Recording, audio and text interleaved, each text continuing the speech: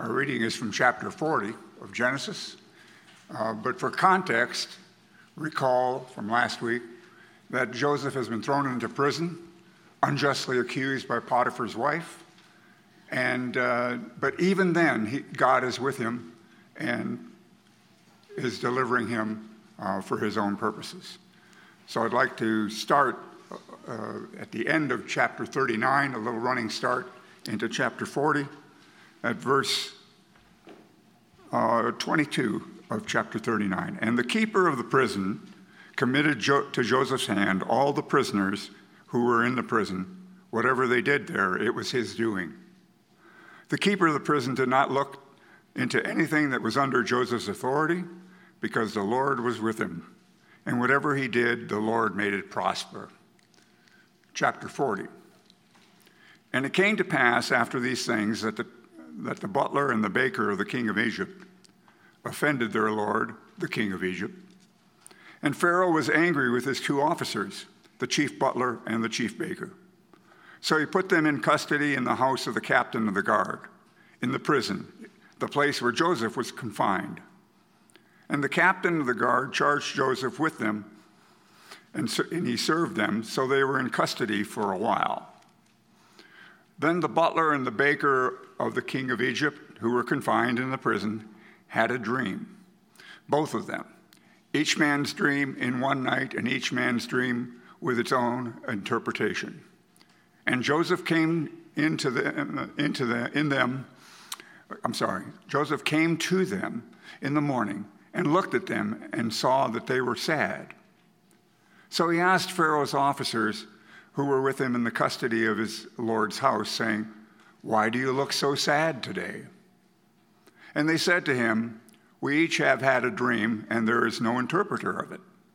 So Joseph said to them, "Do not interpretations belong to God? Tell them to me, please."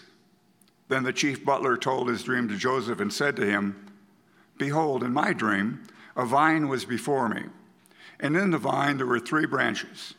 It was as though it budded, its blossoms shot forth, and its clusters brought forth ripe grapes. Then Pharaoh's cup was in my hand, and I took the grapes and pressed them into Pharaoh's cup and placed the cup in Pharaoh's hand." And Joseph said to him, "This is the interpretation. The 3 branches are 3 days. Now within 3 days, Pharaoh will lift up your head and restore you to your place, and you will put Pharaoh's cup in his hand, according to the former manner when you were his butler. But remember me when it is well with you, and please show your kindness to me. Make mention of me to Pharaoh, and get me out of this house. For indeed I was stolen away from the land of the Hebrews, and also I have done nothing here that they should put me into this dungeon."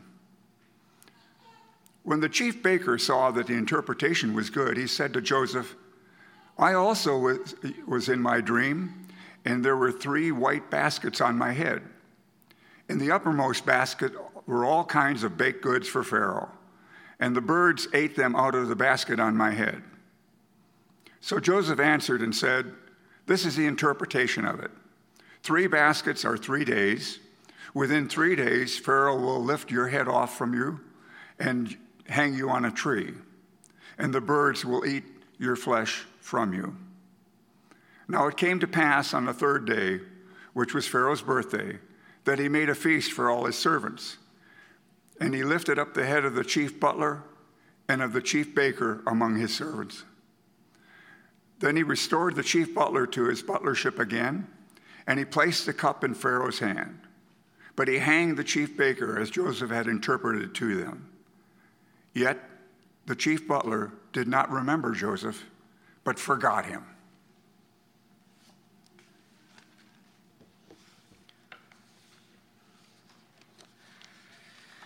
How did you get here this morning? What route did you take? So my guess is that there's more than one way to get from your house to this building in which we are here now. Did anybody choose to go the long way? We all took the shortest route, didn't we? It's what we do. If we're going to a new place, we pull out our phones and we see I'm here. I need to get there. This is the fastest route. So we go. We do this not only in our everyday travels, we do this in life too.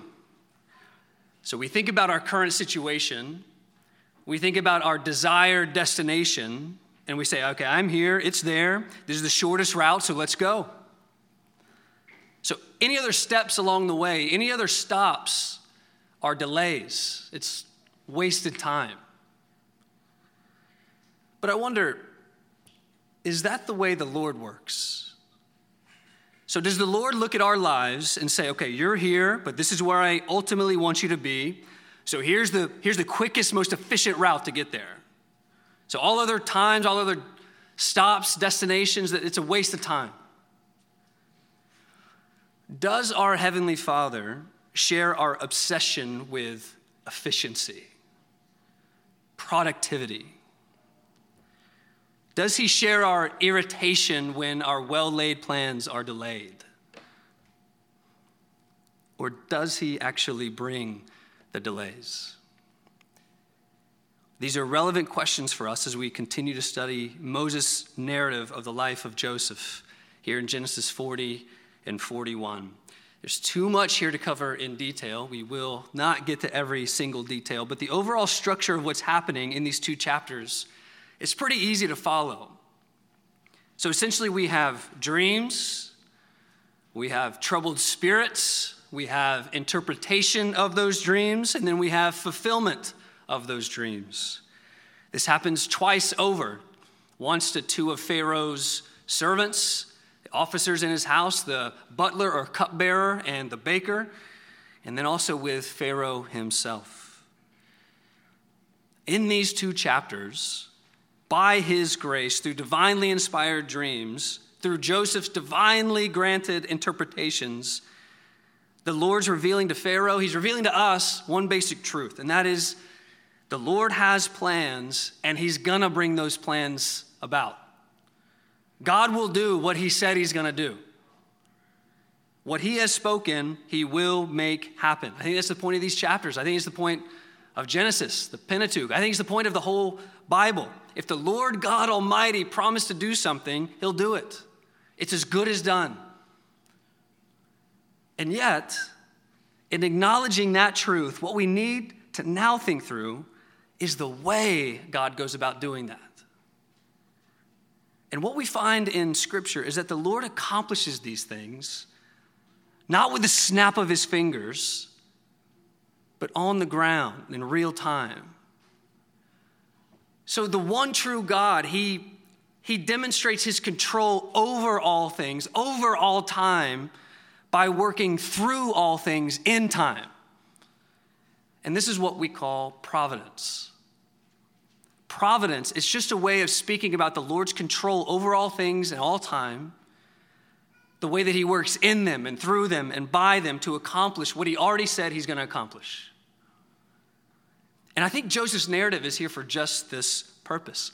For the good of our faith, for the good of your faith here this morning, what's happening is it's pulling back the curtain just a little bit on how God works in his providence. And I think this text is uniquely equipped to show us these things because in this narrative, we have both of these elements. We have the Lord revealing exactly what he will do, and then we have him revealing exactly how he goes about doing it. And not surprisingly, as we've seen over the last few weeks, the Lord's ways are not our ways. Praise God for that. So I think this means, though, we have to pause and actually reflect on his ways. And in this passage, I think he's driving home this main point regarding his sure and steadfast plans. And I think we're given some really helpful categories to consider concerning God's providence. And that's the way I want us to spend our time as we reflect on these two chapters this morning. I want us to consider four kind of realities to contemplate regarding God's providence. Excuse me. 4 realities to contemplate regarding God's providence. The first thing I think we need to contemplate is what providential paths are like. What providential paths are like. All right, so in previous passages and previous sermons, it's already been well established. God is providential, he's purposeful, he's planning. So he's not figuring things out on the fly. He's not making lemonade out of lemons. So in his eternal wisdom, God is at work, working all things for the good of those who love him and are called according to his purpose. But the question is, what does that look like on the ground? So if I'm seeking to set out on God's providential path, well, what would I expect those paths to look like? Let's just trace the narrative a little bit. We'll spend a lot of time here on this first point. All right, so remember back a little further in the narrative, back to chapter 37. That's the very beginning of this Joseph narrative. And there Joseph has 2 dreams of his own. Remember that? And what was the upshot of those dreams? What was the main point of those dreams? What the Lord was revealing to him? Even though Joseph is amongst the youngest of the sons, the Lord would actually exalt him above everybody else. Everyone in his family, even his very father, would come and bow down before Joseph. That's way back in Genesis chapter 37, verse 11. All right, so now here we are, 3 chapters later. So surely this has been long enough time for the Lord to make good on his stated purpose. Where would you expect to find Joseph now, 3 chapters later, after having been given this promise from the Lord? Probably exalted. Maybe he's in some kind of new kingly leadership position over Israel.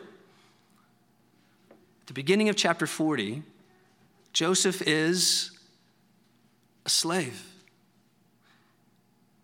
in Egypt. He's not even in his own country. And not only is he not just a slave, he's bound as a prisoner. So those first few verses of chapter 40, they're driving home this reality. 5 times Moses mentions being confined in custody. He wants us to get that picture. Joseph does not have freedom here. He is bound. Joseph is not exalted. If anything, he is denigrated. And I think this teaches us something about the way the Lord works in his providence. And that is, the paths of providence are not a straight line to glory. God's providential paths for his people are often meandering, long and winding roads. Think about it. The Lord promises Joseph exaltation and then immediately leads Joseph into the sharp turn onto winding, confusing, roundabout, indirect, twisting paths. And he does it on purpose. And if we follow these providential paths, which the Lord led Joseph along, I think we learn a ton about the way the Lord actually leads his people. So if we rid ourselves of the notion that the Lord shares our goal of efficiency, I think we'll actually be able to slow down and smell the roses of providence, so to speak. And if we do that, I think we'll smell them everywhere. These sweet glimpses of providence in our life. But we have to be paying attention. If we trust the Lord's winding providence, I think we'll notice several things that we notice here in Joseph's story, and that is providential appointments along the path. So I don't know if these are subpoints, whatever. I'll just kind of give you some things to think through. But these are just the things I think we see here in the text. We see providential appointments all over the text. That is the Lord bringing different people into the narrative. In good time, the Lord brings into Joseph's life the people that he needs and who need him. So in chapter 40, we get 2 new characters. You see it there? So Joseph, I would assume, is having a routine day when 2 other guys show up out of the blue. He planned none of this. So it turns out they're officers of Pharaoh himself, the cupbearer, the butler, and the baker. So Joseph, he wasn't out seeking influence with Pharaoh. And yet here he is, and here they are. I think we also notice in this providential circumstances. Stops along the way they're not these evil interruptions. They're providential circumstances. So we already know why Joseph is in prison. That is unjustly accused. But why are these other 2 guys here? So we know almost no detail about the cupbearer and the baker, only that they had, verse 1 says they'd committed an offense against their lord, the king of Egypt. So I'm assuming there's a million tiny details that led up to whatever decision they had eventually made that was a crime against Pharaoh. So we don't know, but here they are, by God's providence, in prison with Joseph. We also see the providential circumstances of them having dreams while here in prison with him. Just so happens that this is an area in which Joseph has some experience, isn't it? We even see providence over the life and death of these guys. So what's interesting, even as John was reading that narrative, as their dreams reveal, one of these men is to die for his offense, the baker, while the other will be mercifully, kind of unexplainably spared. Why? Well, we actually have no real idea, at least according to the text.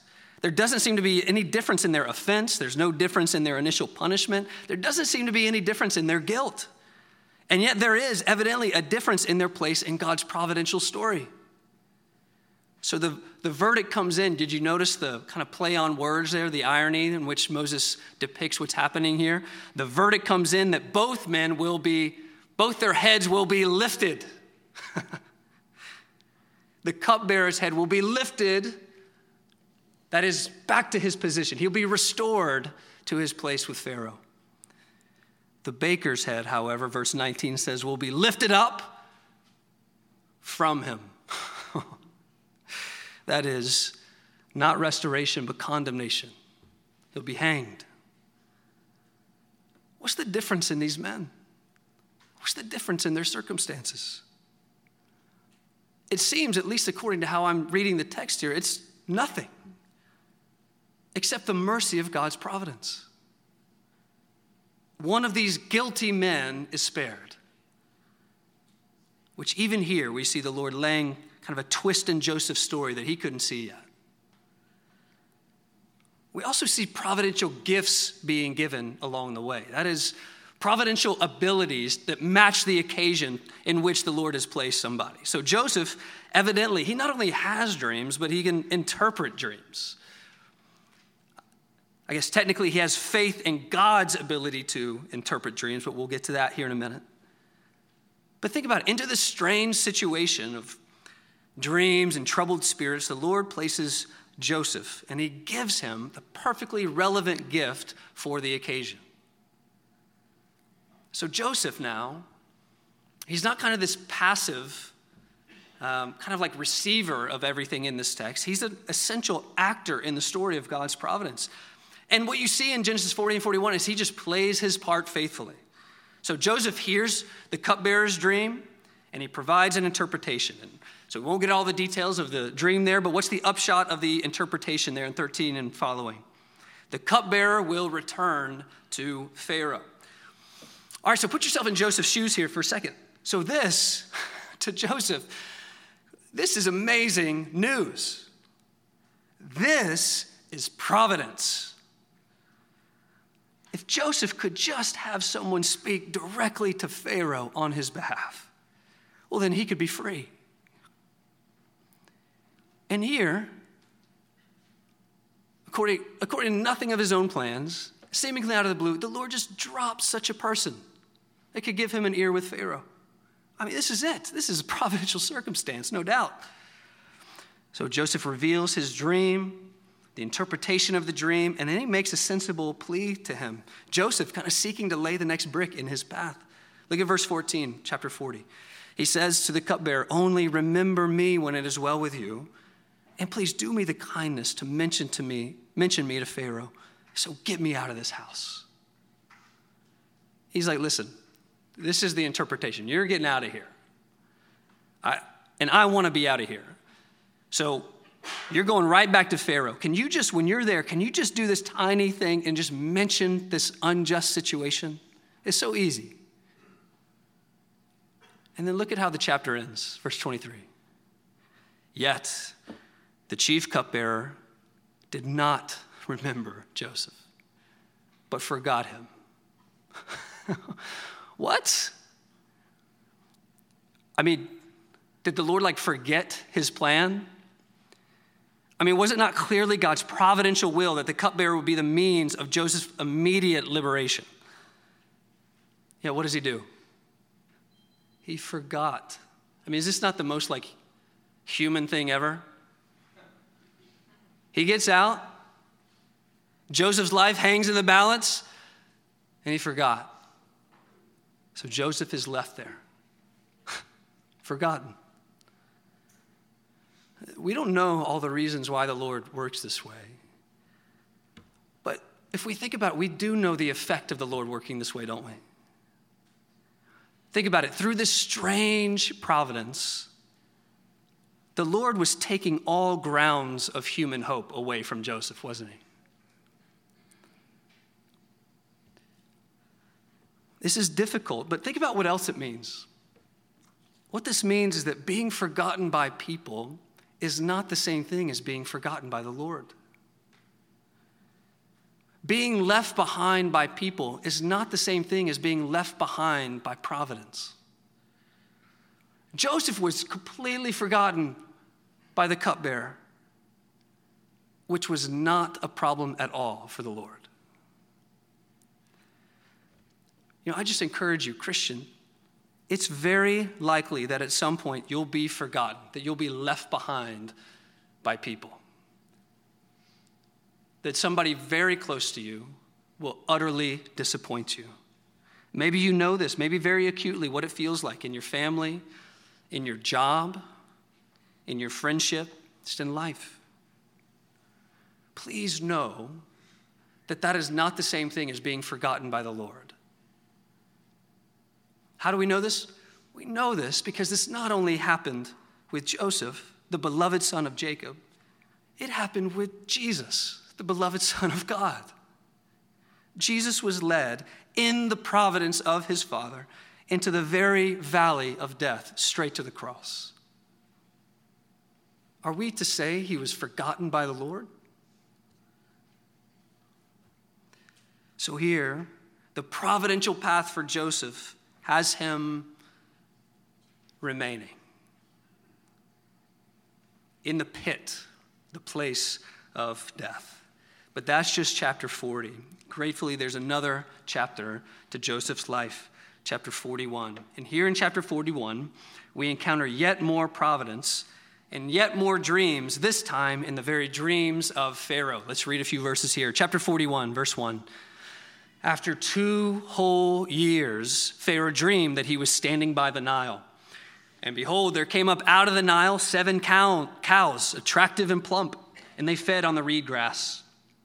And behold, 7 other cows, ugly and thin, came up out of the Nile after them, and stood by the other cows on the bank of the Nile. And the ugly, thin cows ate up the 7 attractive, plump cows. And Pharaoh awoke, and he fell asleep, and dreamed a second time. And behold, 7 ears of grain, plump and good, were growing on one stalk. And behold, after them sprouted 7 ears, thin and blighted by the east wind. And the thin ears swallowed up the 7 plump, full ears. And Pharaoh awoke, and behold, it was a dream. So in the morning, his spirit was troubled, and he sent and called for all the magicians of Egypt and all its wise men. Pharaoh told them his dreams, but there was none who could interpret them to Pharaoh. All right, the details are different, but do the circumstances sound familiar? So we have 2 dreams, a mysterious message, a troubled spirit, a need for interpretation. It sounds familiar to us, all right? We just read this. And in God's providence, it sounded familiar to someone else who was, by that same providence, alive and well in Pharaoh's household. So standing right next to Pharaoh as he ate and drank and ruminated about these dreams is who? That's right, the cupbearer. And here we see God's providence, I think, even over thoughts and memories. The cupbearer is standing there, just watching all this, right?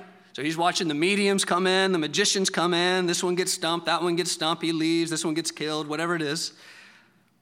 No one knowing what in the world these dreams mean. And Pharaoh's like, man, I got this dream and nobody can interpret it.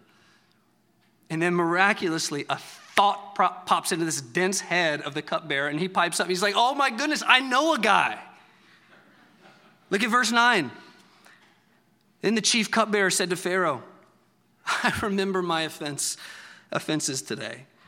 When Pharaoh was angry with his servants and put me and the chief baker in custody in the house of the captain of the guard, we dreamed on the same night, he and I, each having a dream with its own interpretation. A young Hebrew was there with us, a servant of the captain of the guard. When we told him, he interpreted our dreams to us, giving an interpretation to each man according to his dream. And as he interpreted to us, so it came about. I was restored to my office. The baker was hanged. And with this sudden memory, the new course of Joseph's life is set. And here we have one final providential appointment. Pharaoh is desperate, and he's troubled enough that he actually listens to the cupbearer, and he sends for Joseph. So verses 14 through 23 there, he's essentially just recounting the details of his dream, so we won't read those yet here today. And then in verses 25 through 32, using the gift given him by the Lord, Joseph simply, straightforwardly explains the meaning of Pharaoh's dreams. Look there, verse 25. Then Joseph said to Pharaoh, "The dreams of Pharaoh are one. God has revealed to Pharaoh what he is about to do. The 7 good cows are 7 years, and the 7 good ears are 7 years. The dreams are one. The 7 lean and ugly cows that came up after them are 7 years, and the 7 empty ears blighted by the east wind are also 7 years of famine. It is as I told Pharaoh. God has shown Pharaoh what he is about to do. There will come 7 years of great plenty throughout all the land of Egypt. But after them there will arise 7 years of famine, and all the plenty will be forgotten in the land of Egypt. The famine will consume the land, and the plenty will be unknown in the land by reason of famine that will follow, for it will be very severe. And the doubling of Pharaoh's dream," so having essentially the same dream twice, he says, means that the thing is fixed by God. Notice the doubling of Joseph's dream early on. And God will shortly bring it about. The point, Joseph says, is that the Lord is revealing the next 14 years of history ahead of time. 7 years of plenty, followed by 7 years of famine. And all this leads to the fateful step towards the providential fulfillment of God's promise through Joseph's dreams. Remember his exaltation. So imagine Joseph's disbelief when he hears what Pharaoh says next. I mean, I'm assuming Joseph expected to be killed for speaking in the presence of Pharaoh, much less speaking of another God in the presence of Pharaoh. Look at verse 37. This proposal pleased Pharaoh and all his servants. And Pharaoh said to his servants, "Can we find a man like this in whom is the Spirit of God?" Then Pharaoh said to Joseph, "Listen, since God has shown you all this, there is none so discerning and wise as you are. You shall be over my house, and all my people shall order themselves as you command. Only as regards the throne will I be greater than you." And Pharaoh said to Joseph, "See, I have set you over all the land of Egypt." Pharaoh is he's taking the keys of the kingdom of Egypt and he's handing them to a Hebrew slave. You see that? And the language of exaltation, finally, it couldn't be more abundant. Notice it even brings up echoes of Adam in the garden, of the dominion that he was supposed to have in the first place. He goes on in verse 42. Then Pharaoh took his signet ring from his hand and put it in Joseph's hand. And that, in other words, a new identity for Joseph. And he clothed him in the garments of fine linen. Notice another garment being put on Joseph, the one from whom a garment was taken, and a gold chain about his neck. And he made him ride in his second chariot. And they called out before him, "Bow the knee." Thus he set him over all the land of Egypt. Moreover, Pharaoh said to Joseph, "I am Pharaoh, and without your consent, no one shall lift up a hand or a foot in all the land of Egypt." And Pharaoh called Joseph's name Zephanath-Paneah, and he gave him in marriage to Asenath, the daughter of Potiphera, priest of On. So Joseph went out over the land of Egypt. Think of the description of Joseph now. 2 seconds ago, he was sitting in a prison cell. And now no one in the kingdom is allowed to lift a finger without his consent. That's how Pharaoh puts it. At the beginning of chapter 37, Joseph, he was promised this exaltation. At the beginning of chapter 40, he has known nothing since then except relegation. And yet, at the end of chapter 41, Joseph is the prince of Egypt, the hope of the world, as the text speaks of it. The point, at least a point we need to see, is that God's paths of providence, they are always sure, but they are not always straight. So, Christian, just think about your own life. What is your destination in Christ? It's Zion. It's the New Jerusalem. It's glory. It's exaltation, sanctification. That's what's coming. But if this is true, well, then what would you expect your path to be like? I would expect it to be surprising, winding. The Lord did not take Joseph to the throne, and he does not take us to glory as the crow flies, so to speak. He got Joseph, and he will get us he'll get us there through meandering, unexpected paths of providence. All right, so if that's true, if the paths of providence are not straight lines to glory, then this helps shed some light on yet another truth regarding providence. This is the second point. And here I want us to see what providential timing is like. What providential timing is like. These next points are more brief. It's interesting that in the Joseph narrative, Moses is deliberate to provide for us clear markers of time. Did you notice that as we've been reading? So back in chapter 37, verse 2, we were told that Joseph is 17 years old when this whole thing starts. Now here in chapter 40, verse 1, he makes clear that the things about which we're now reading, they happened, quote, sometime after this. In other words, not immediately. He's been in this situation for a while. And then, chapter 41, verse 1, after this plea to the cupbearer to remember him, we're told that nothing significant happened for 2 whole years. Finally, in verse 46 of our chapter here, he completes kind of the math equation for us. He tells us that Joseph was 30 years old when he was chosen by Pharaoh and exalted. All right, so at age 17, the Lord gave Joseph this dream, a vision, a promise of being exalted. He took him straight from that dream into slavery and then into prison for 13 years.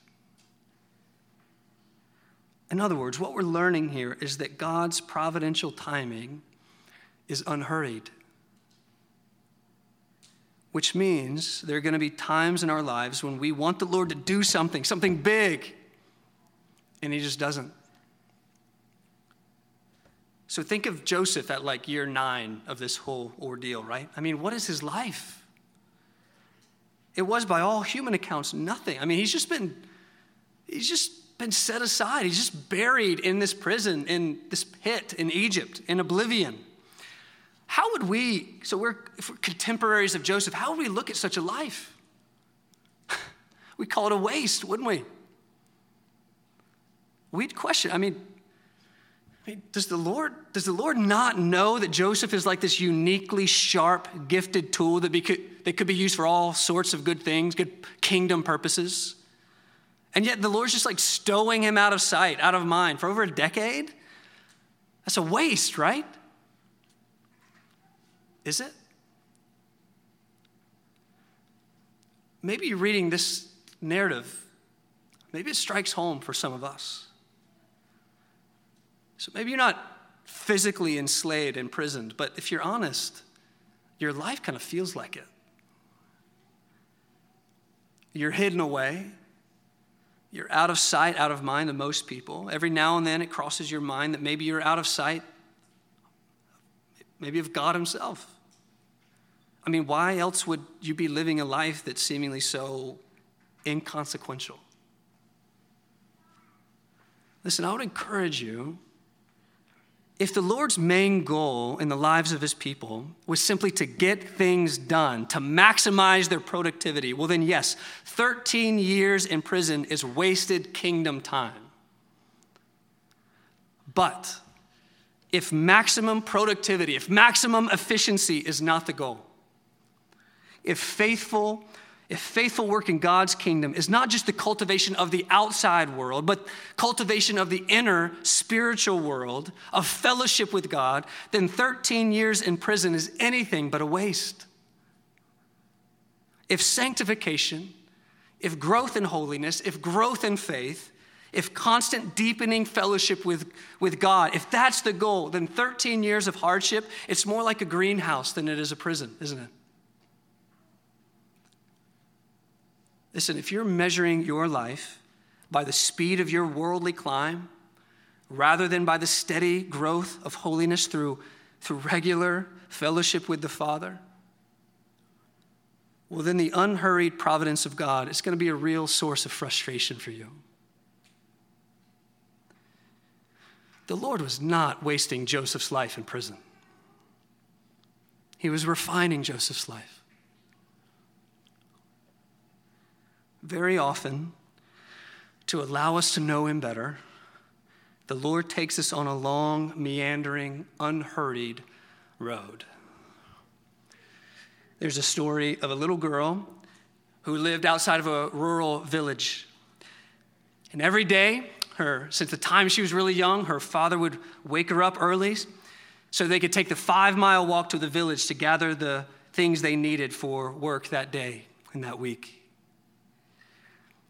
Over a 2-hour walk, when they would take their time walking, talking along the way, her dad would tell her stories, she would ask him questions, and they would arrive almost surprisingly at the destination.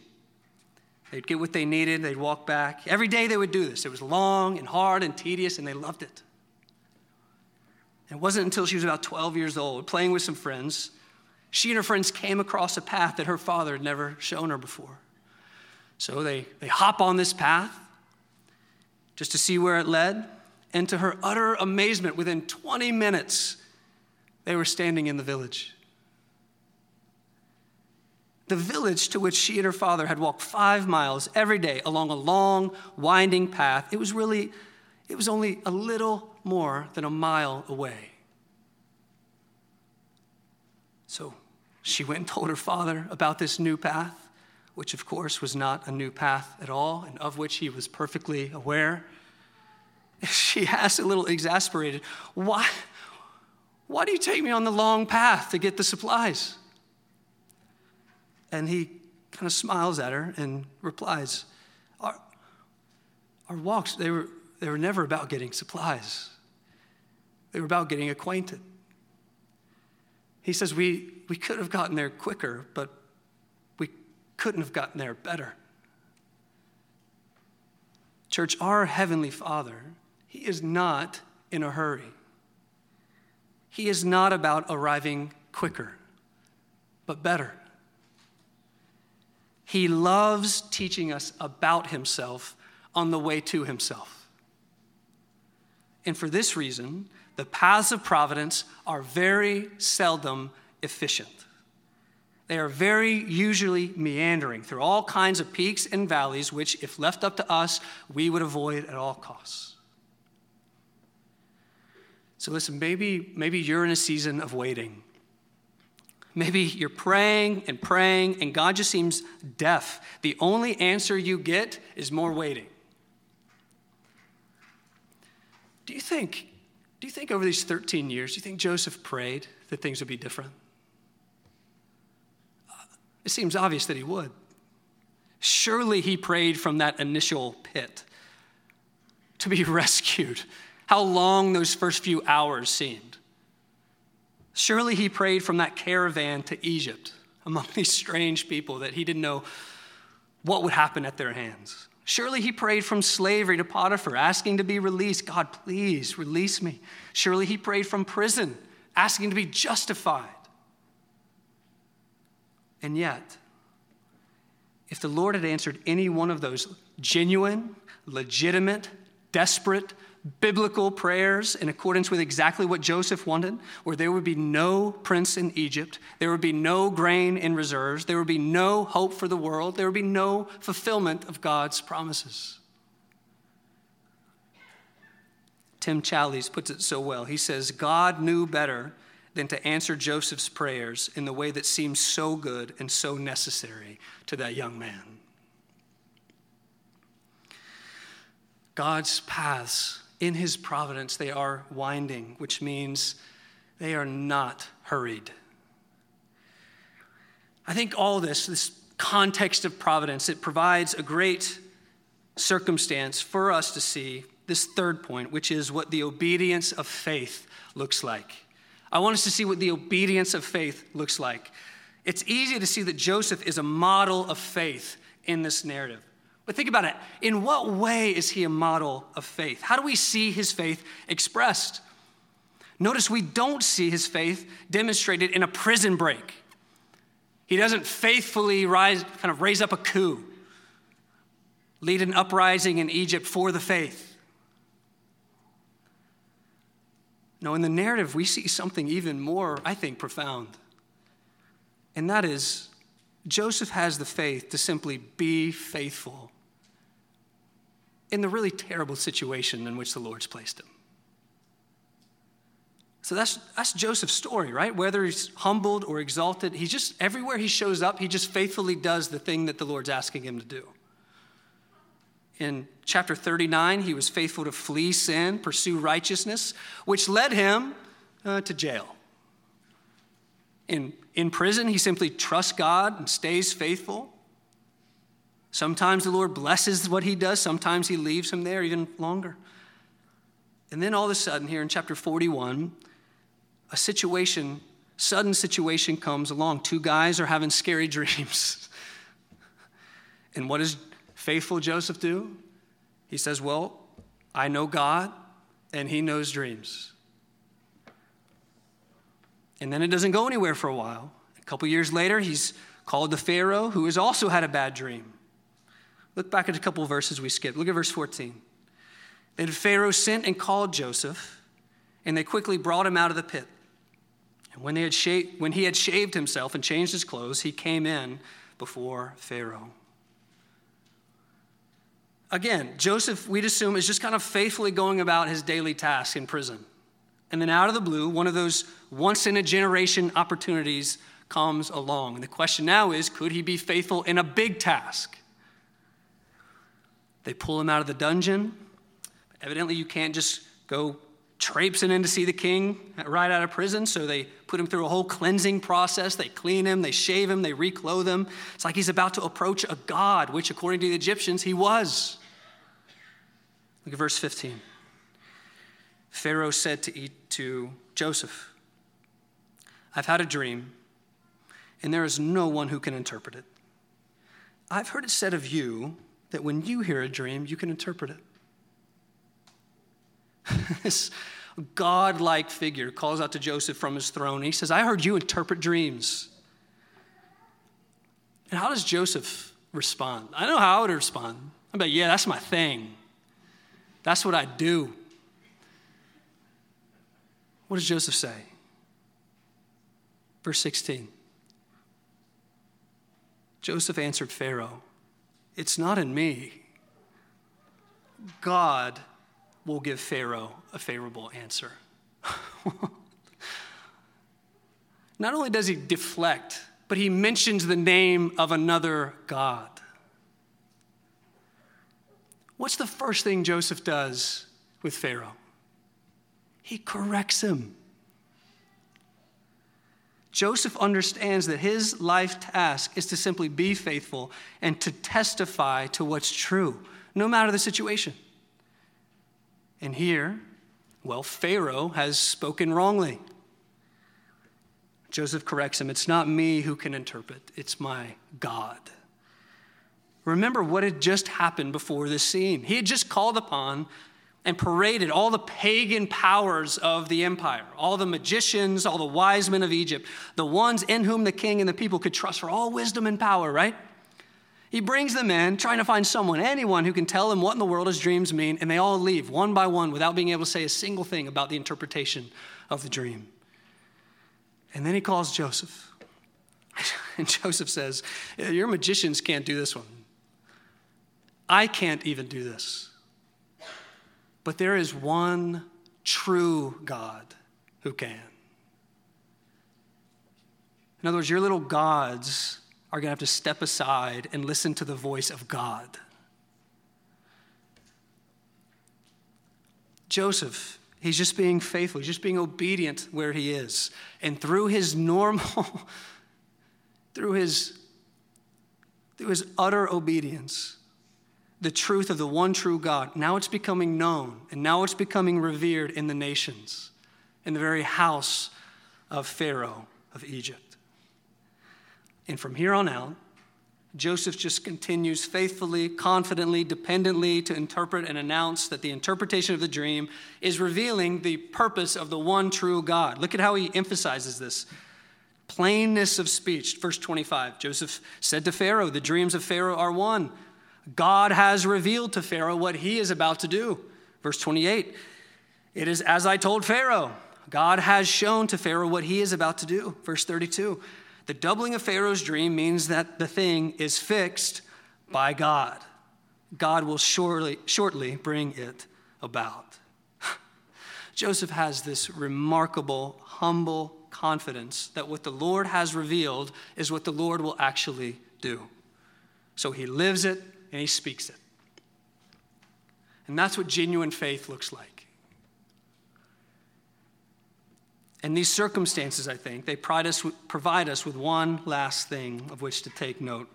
So we don't just see what genuine faith looks like in Joseph. We also see what the wisdom of faith looks like. This is the final thing I want us to see, the wisdom of faith.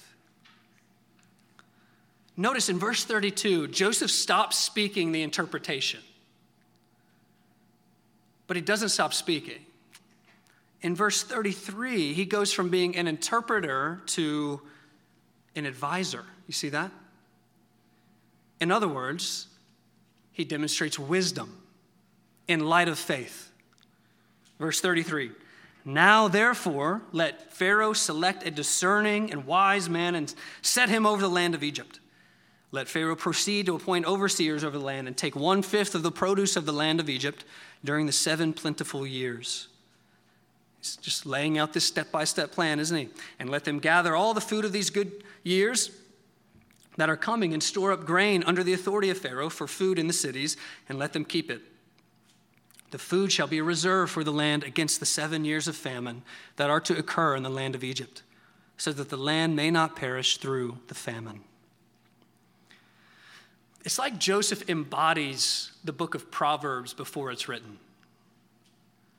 All right, so he says, this is who God is and what he will do. And then he says, this is what you should do in light of who God is and in light of what God said he'll do. And that's wisdom. It's knowing what God is like, in other words, fearing God. It's knowing what he's doing, and it's just acting in accordance with what he's revealed. So Joseph says, okay, since you dreamt of 7 healthy cows, 7 healthy stalks of grain being eaten up by 7 unhealthy cows, 7 unhealthy stalks. Since this means that God's bringing about 7 good years, followed by 7 years of famine, which will eat up those good years, well, then you should get your best man and start preparing right now. Use all these good years to store up reserves for the bad years.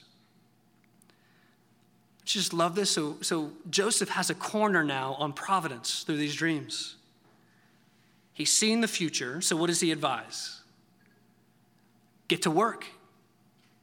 In other words, he's showing us that the wisdom of faith means that God's providence does not make us passive. God's providence makes us productive. If God is active, so are his people. He's working, so we work. So amazingly, Pharaoh didn't kill Joseph on the spot for being so audacious as to advise him. As we saw earlier, he says, here are the keys to the kingdom. And in this role, Joseph just goes on. He just exemplifies the wisdom of faith. He leaves all the cities in Egypt to use these 7 years of plenty to prepare for the 7 years of famine, which will save the world. Read those last few verses. Look at verse 46. Joseph was 30 years old when he entered the service of Pharaoh, king of Egypt. And Joseph went out from the presence of Pharaoh and through all the land of Egypt. During the 7 plentiful years, the earth produced abundantly.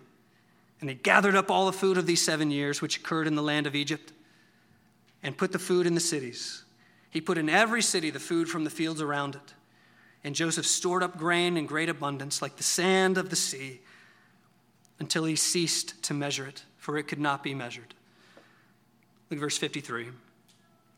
The 7 years of plenty that occurred in the land of Egypt came to an end, and the 7 years of famine began to come, as Joseph had said. There was famine in all lands, but in the land of Egypt there was bread. When all the land of Egypt was famished, the people cried to Pharaoh for bread. What does Pharaoh do? Pharaoh said to all the Egyptians, "Go to Joseph. What he says to you, do." So when the famine had spread over all the land, Joseph opened all the storehouses and sold to the Egyptians, for the famine was severe in the land of Egypt. Moreover, all the earth came to Egypt to Joseph to buy grain, because the famine was severe over all the earth. Wisdom recognizes there is a God. This God has revealed what he's doing in the world, and so I better get on board with what he's doing. In the Bible, God has announced what he's doing, and he's calling the world to action. So it's worth asking as we close, is that you? So in light of what God is doing, what he says he will do yet, are you being wise? So if you're here this morning and you're not a Christian, please listen to this truth. Listen, just as in Joseph's story, the Lord has revealed his will. He has revealed what the Bible calls the gospel, the good news in Christ. And the gospel, it announces what God has done already. And what has he done in Christ? He's provided an atoning sacrifice for sins. This is the whole point of why Jesus came incarnate to earth, why he was led to the cross, why he suffered and died on that cross. The penalty of sin, of which we're all guilty, has been laid on Christ. That's what God has done. But the same gospel announces what God will do. And that is, the world will be judged for their sin. And in that light, the same gospel calls the world, calls us, calls you to action. And what it's saying, just as in this passage, that your years of prosperity won't last. The lean year of judgment is coming. So be wise.